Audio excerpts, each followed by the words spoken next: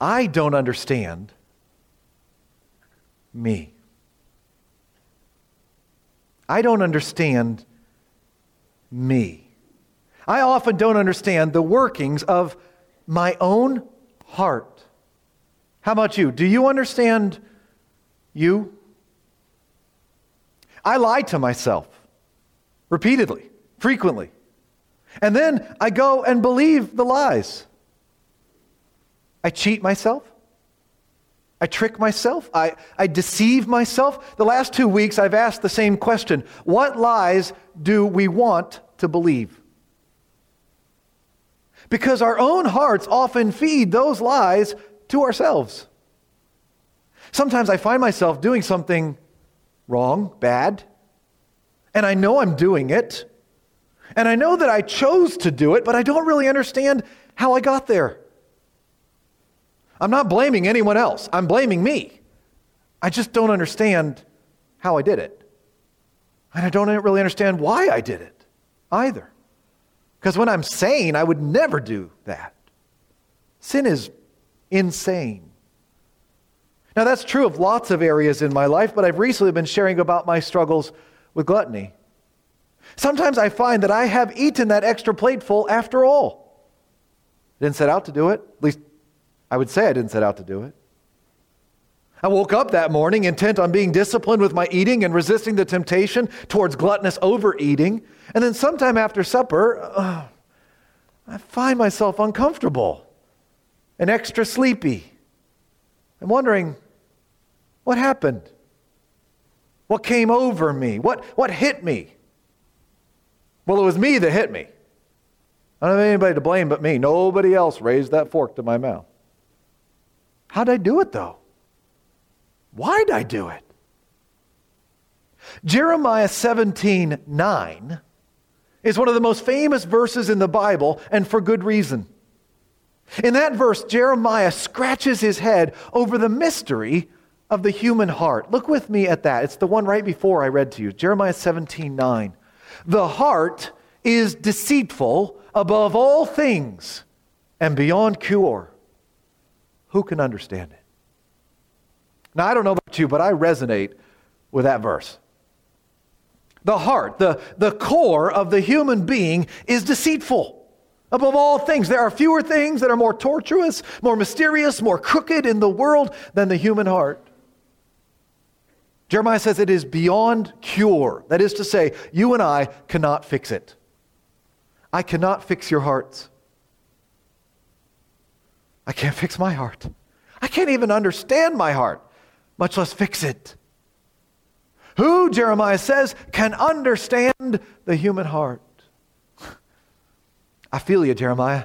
I feel you. And I think the Apostle Paul did too. Even though Paul was a Christian and a leader in God's church, remember what Paul said in Romans chapter 7? I, Paul, do not understand what I do. For what I want to do, I do not do, but what I hate, I do. You feel that tension?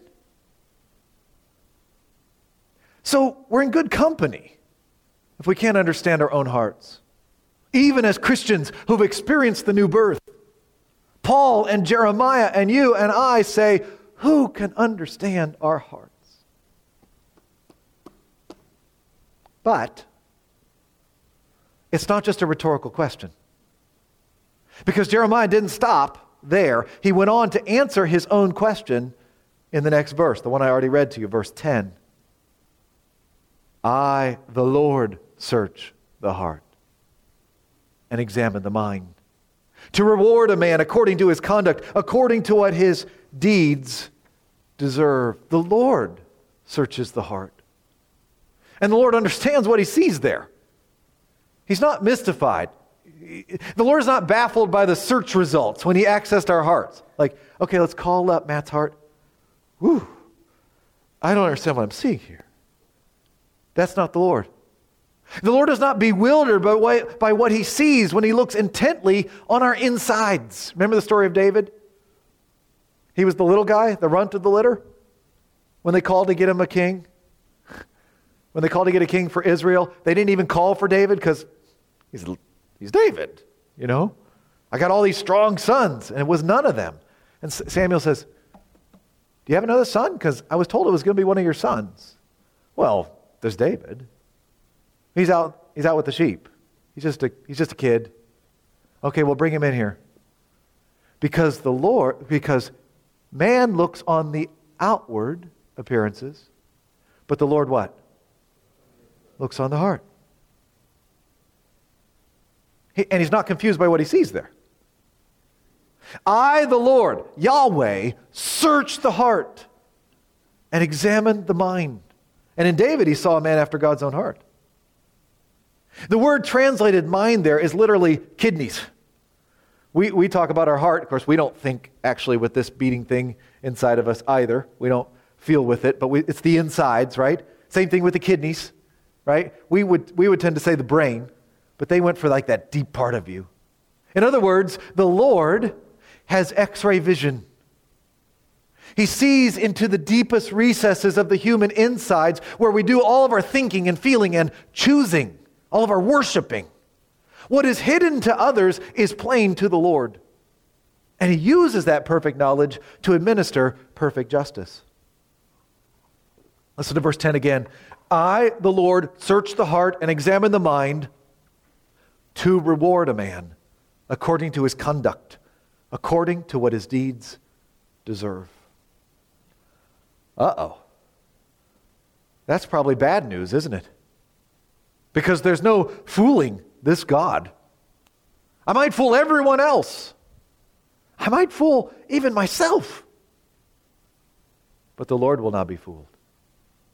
And that's why verses 9 and 10 are in Jeremiah 17. Because the Lord directed Jeremiah to write a chapter here that's a little more like something Solomon might write. This chapter is more like what we often call wisdom literature, like you find in the Proverbs or in some of the Psalms. The Lord inspired Jeremiah, the prophet, to paint a vivid word picture of two different pathways, two options for living. To paint a vivid prophetic word picture of two different outcomes that come from living out those two different options. This path, and they both end up in different places. Two ways to live, that's prophetic wisdom literature. The two ways, and only two ways, for our hearts to be directed. And therefore, he doesn't want us to think that we can get away with anything. Because the Lord himself searches our hearts. He knows what path we're on, whatever we tell ourselves. Sadly, the direction of Judah's heart had already been irrevocably decided. Let's turn now to verse 1, Jeremiah 17:1. Judah's sin is engraved with an iron tool, inscribed with a flint point on the tablets of their hearts.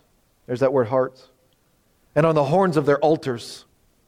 Even their children remember their altars and Asherah poles beside the spreading trees and on the high hills.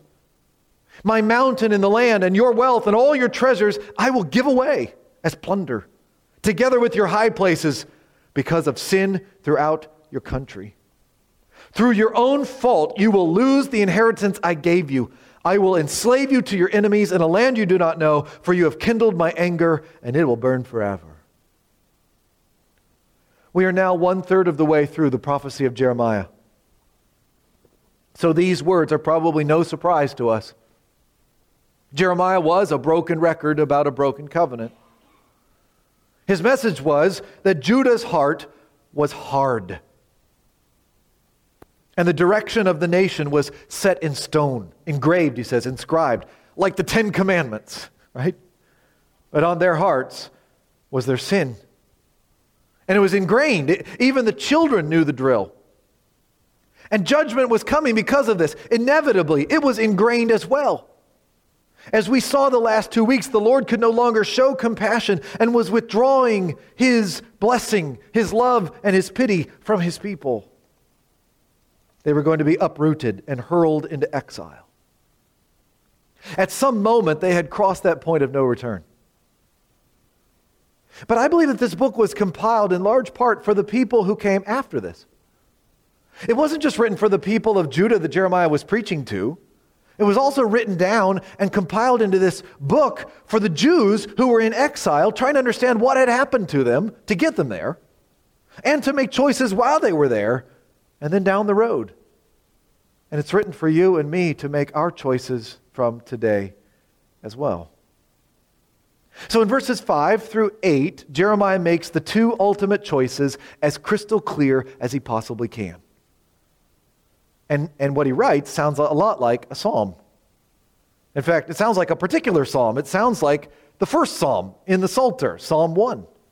I'm pretty sure that Jeremiah knew Psalm 1 and was riffing on it in chapter 17. I'm going to read the whole thing to you, verses 5 through 8, because I want to load the whole thing up into your mind. But I want to ask you to read with me verses 7 and 8. There are hide the word memory verses for this fall. We're going to say these words every Sunday for the foreseeable future. Misty has them on the back of your bulletin if you don't have the old NIV in front of you. Follow along as I read verses 5 and 6 and then read verses 7 and 8 with me. This is what the Lord says. Cursed is the one who trusts in man, who depends on flesh for his strength, and whose heart turns away from the Lord. He will be like a bush in the wastelands. He will not see prosperity when it comes. He will dwell in the parched places of the desert, in a salt land where no one lives. Together now. But blessed is the man who trusts in the Lord, whose confidence is in him. He will be like a tree planted by the water that sends out its roots by the stream. It does not fear when heat comes. Its leaves are always green. It has no worries in a year of drought and never fails to bear fruit. I have three very simple points of application this morning from this text, and they actually feel too simple for such a beautiful passage as this one. But we don't focus on my words here anyways. We focus on God's words. But here's an outline for you. Trust, pray, obey. Trust, pray, obey. Very simple. Here's the first point, broadened out a little bit. Trust in the Lord with all your heart. Sounds like a proverb, doesn't it? Jeremiah paints a vivid word picture of the two different kinds of people, the cursed and the blessed. Now, let me ask you a trick question as we begin to look at this more closely. Which of these two kinds of people have faith? Which of them put their faith in someone? Which of them exercise trust? Now, before you answer, remember it's a trick question. Which one of them has faith? Both, right? It's a trick question because the answer is everybody has faith. We say sometimes faith-based, or that's a person of faith. Everybody's a person of faith. The question is, faith in what? Faith in who? Faith in whom? Jeremiah, starts with those who are cursed in verse 5. This is what the Lord says. Cursed is the one who trusts in man, who depends on flesh for his strength, and whose heart turns away from the Lord. So this kind of person is a person of faith. They're a trusting person. We all are. But they've turned away from the Lord and are trusting in themselves and in what they can do.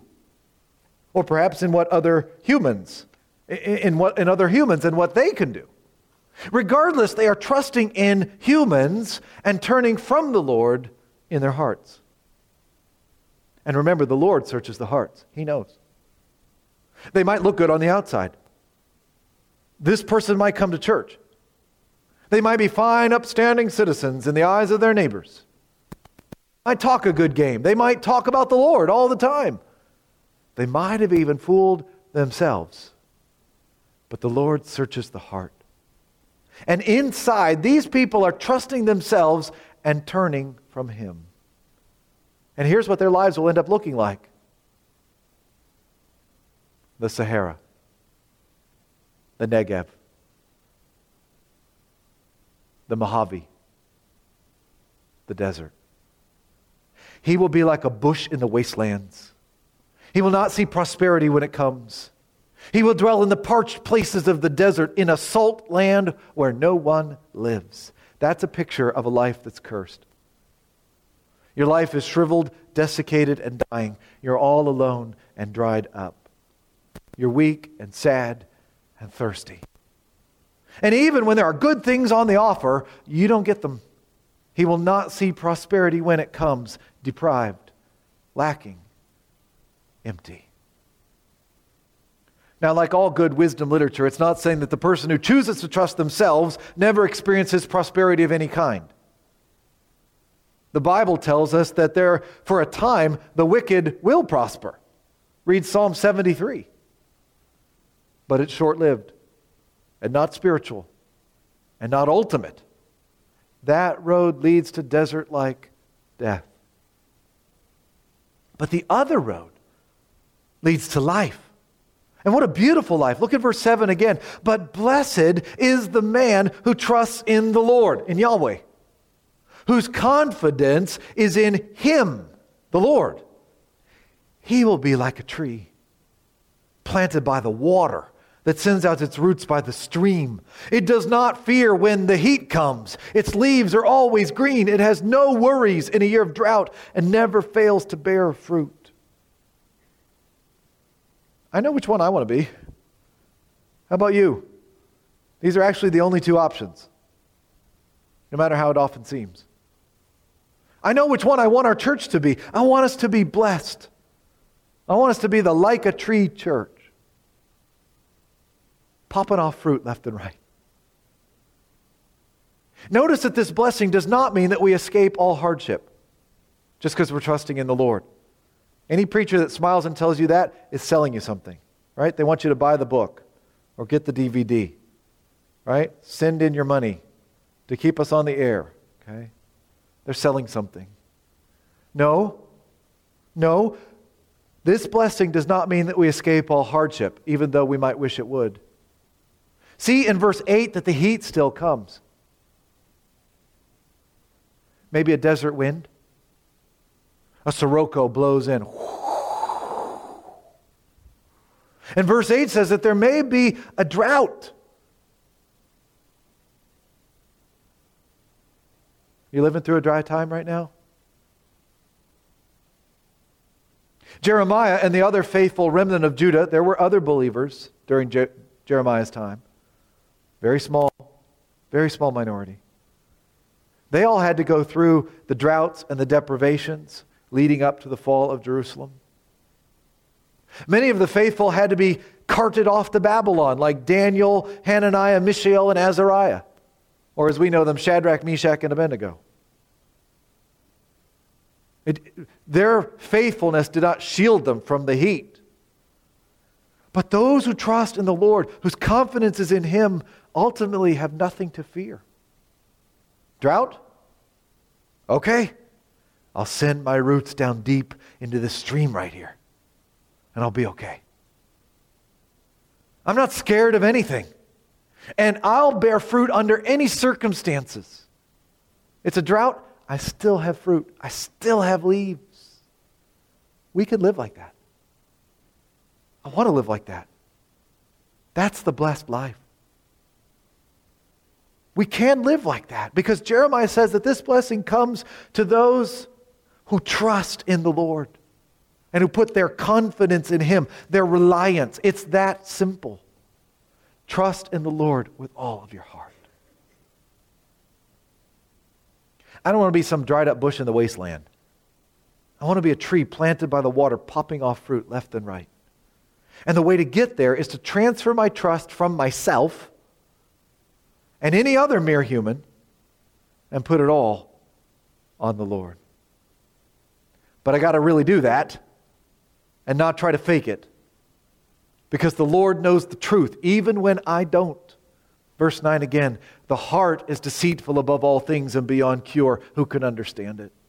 I, the Lord, search the heart and examine the mind to reward a man according to his conduct, according to what his deeds deserve. He knows which of these paths we are really on. We might try to fool ourselves. I think that's the point of verse 11. Like a partridge that hatches eggs it did not lay is the man who gains riches by unjust means. When his life is half gone, they will desert him, and in the end he'll prove to be a fool. That's someone who thinks that they can get ahead by trusting in themselves and doing things their way. Ooh, I like their eggs. The partridge sits on their eggs. I'll hatch them. I'll get them. I don't have to do any work. No. Passing them off as your own. No. The wealth that comes from that is not real and will not last. The Lord searches the heart. He sees where you got those eggs, and He'll bring justice. Trust in the Lord with all of your heart. Okay, next question. Is that easy or is that hard? Well, it's simple, right? Trust in the Lord. Don't trust in yourself. Very simple. But it's not always easy, is it? So that leads us to point number 2. Pray. Trust and pray. Pray to the Lord with all of your heart. Trust in the Lord with all of your heart. Pray to the Lord with all of your heart. Hold nothing back. In verses 12 through 18, Jeremiah gives us another one of his heartfelt prayers. We often call them his confessions or even his protests because he gets so real and raw with the Lord. They're a lot like the Psalms, especially the Psalms of lament. This one begins with praise, verse 12. A glorious throne, exalted from the beginning, is the place of our sanctuary. O Lord, the hope of Israel, all who forsake you will be put to shame. Those who turn away from you will be written in the dust because they have forsaken the Lord, the spring of living water. Jeremiah begins by praising God for who He is. He's the God on the throne, symbolized by the Ark of the Covenant in the Temple of Jerusalem, the footstool of His throne. The Lord, Yahweh, is the only hope of Israel. He's the spring of living water, and we should trust Him. Because, and here's that other option again, those who turn away from the Lord will be written in the dust. They'll be a bush in the wasteland. They'll be in the dustbin of history. The Lord is where the life is. And so Jeremiah turns to Him and asks Him for help. Verse 14, heal me, O Lord, and I will be healed. Save me, and I will be saved. For you are the one I praise. They keep saying to me, where is the word of the Lord? Let it now be fulfilled. Jeremiah is, as he often was, under attack. His detractors hate his message and mock him for it. They're taunting him, right? You keep saying that judgment is coming. Judgment is coming. Judgment is coming. 40 years of this. Where is it? I don't think you know what you're talking about, Jeremiah. You've been a broken record about a broken covenant. Where's the judgment? I don't see it. So Jeremiah says, I need help here, Lord. Help me to stay faithful. I feel so sick. Please help me. Help me to keep trusting you. Help me to keep doing this. Have you prayed something like that recently? I don't know if I can keep doing this, Lord. Help. It must have been so painful to be a prophet like Jeremiah was. But he knew that the Lord knew his heart. Verse 16, I have not run away from being your shepherd. You know I have not desired the day of despair. What passes my lips is open before you. The Lord searches the heart. He knows. Do not be a terror to me. You are my refuge in the day of disaster. Let my persecutors be put to shame, but keep me from shame. Let them be terrified, but keep me from terror. Bring on them the day of disaster. Destroy them with double destruction. He's asking for justice. Jeremiah knew that the Lord searches his heart, and he knew that the Lord would find faithfulness there. Not perfection. Sometimes he got way off course. Remember chapter 15, where he went too far? Well, he's found his way back here. Jeremiah's own heart would sometimes lead him astray. But the Lord searches the heart. And he would find that Jeremiah had not shrunk from his prophetic task. He kept shepherding. He had not desired for the nation to go into exile. He never got so mad at them or fed up with them or hated them. But he had faithfully preached the word to them for 40 years. I want to be like that. I want to get to the end of a 40-year stretch of shepherding ministry and be able to pray to the Lord and say, what passes my lips is before you. Jeremiah had chosen the right path, the one that leads to blessing. Didn't mean there wasn't heat. Didn't mean that there wasn't drought. But it does mean that he had leaves and fruit and no fear. It was a painful path, but a fruitful one. And so Jeremiah prays with his whole heart that the Lord would keep him on the right path and that he would keep trusting the Lord. Verse 17, you are my refuge in the day of disaster. Help me. That's a model for our prayer life today. You and I should run to the Lord when we're under attack and take refuge in Him. When was the last time you prayed this? These are the words I'm going to take with me and pray on Tuesday on my prayer retreat. I love how real and raw they are. Pray to the Lord with all of your heart. Don't hold anything back. Give Him the whole thing. Number 3 and last, obey. Obey the Lord with all your heart. Trust in the Lord with all your heart. Pray to the Lord with all of your heart. And obey the Lord with all of your heart. That's the point of this last section of Jeremiah 17. It feels at first a little out of place. It's almost like a record scratch. What? That's because we don't realize how important the Sabbath was supposed to be for the Old Testament believers. Look at verse 19. This is what the Lord said to me, Jeremiah. Go and stand at the gate of the people through which the kings of Judah go in and out. Stand also at all the other gates of Jerusalem. Say to them, hear the word of the Lord, O kings of Judah and all people of Judah and everyone living in Jerusalem who comes through these gates. This is what the Lord says. Be careful not to carry a load on the Sabbath day or bring it through the gates of Jerusalem. Do not bring a load out of your houses or do any work on the Sabbath, but keep the Sabbath day holy, as I commanded your forefathers. Yet they did not listen or pay attention. They were stiff-necked and would not listen or respond to discipline. But if you are careful to obey me, there's our word, obey, declares the Lord, and bring no load through the gates of the city on the Sabbath, but keep the Sabbath day holy by not doing any work on it, then kings who sit on David's throne will come through the gates of the city with their officials. They and their officials will come riding in chariots and on horses, accompanied by the men of Judah and those living in Jerusalem, and the city will be inhabited forever. Blessing. People will come from the towns of Judah and the villages around Jerusalem, from the territory of Benjamin and the western foothills, from the hill country and the Negev, bringing burnt offerings and sacrifices, grain offerings, incense and thank offerings to the house of the Lord. It's a picture of blessing. But if you do not obey me, there's the word again, to keep the Sabbath day holy by not carrying any load as you come through the gates of Jerusalem on the Sabbath day, then I will kindle an unquenchable fire in the gates of Jerusalem that will consume her fortresses. So do you get the picture? And again, it's this or it's this. Jeremiah was to stand at the gate of the people and tell them to obey the fourth commandment, or else. It's another way of saying the same thing as those two poetic pictures of verses 5 through 8. Because when they would break the fourth commandment, they would be putting their trust in man and depending on flesh for its strength. And their hearts would be turning away from the Lord. Think about the fourth commandment.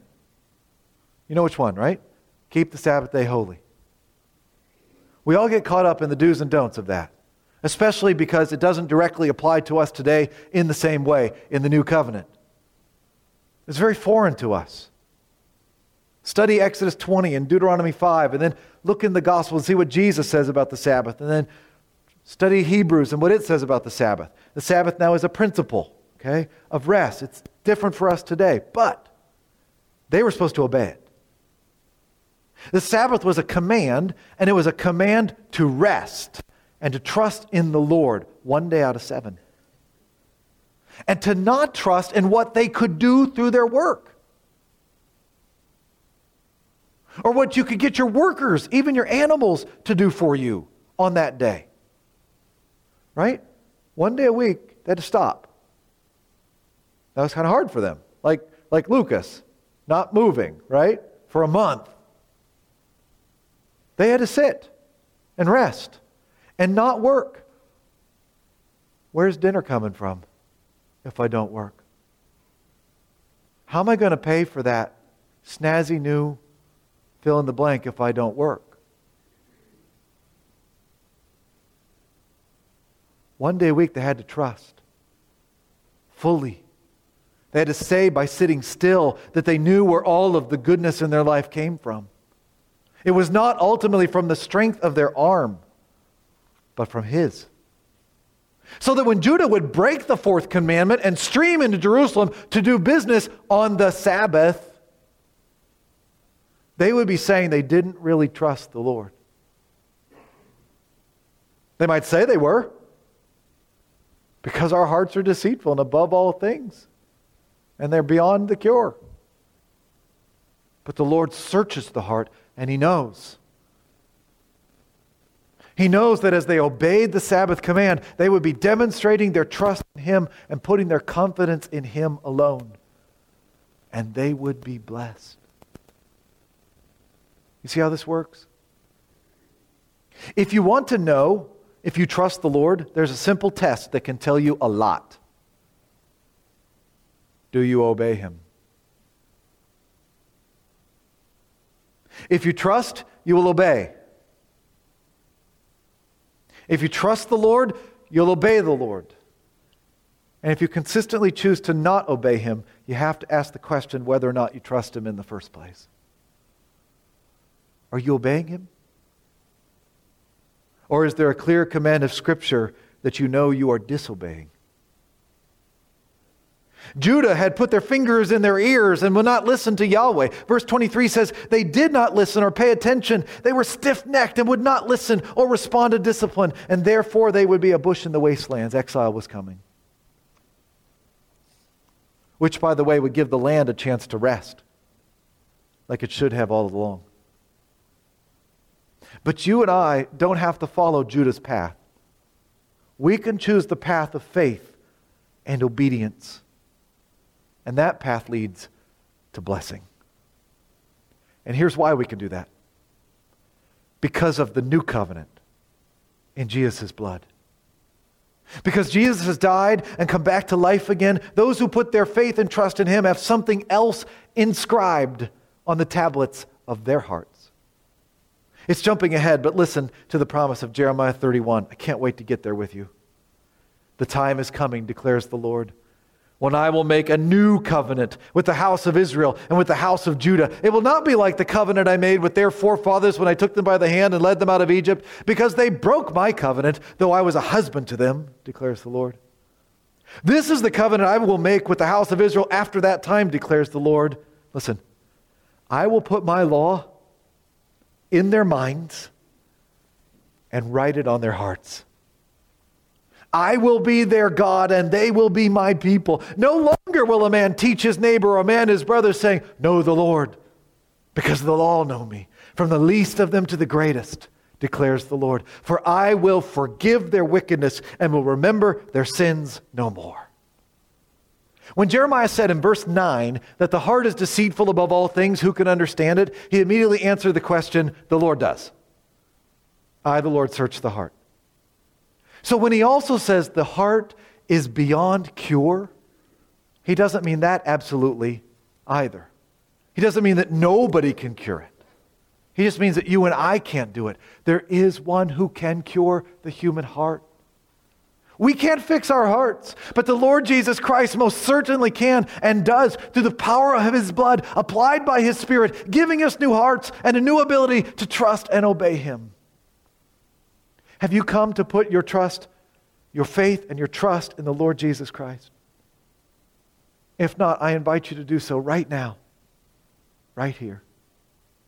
Because at the cross, Jesus took on the judgment that you and I deserved. He absorbed the rewards for our misdeeds. And He gives us the reward that He deserves for His perfect obedience. The Father searched His Son's heart and found no deceit. Not one little bit. So that our hearts can be made new.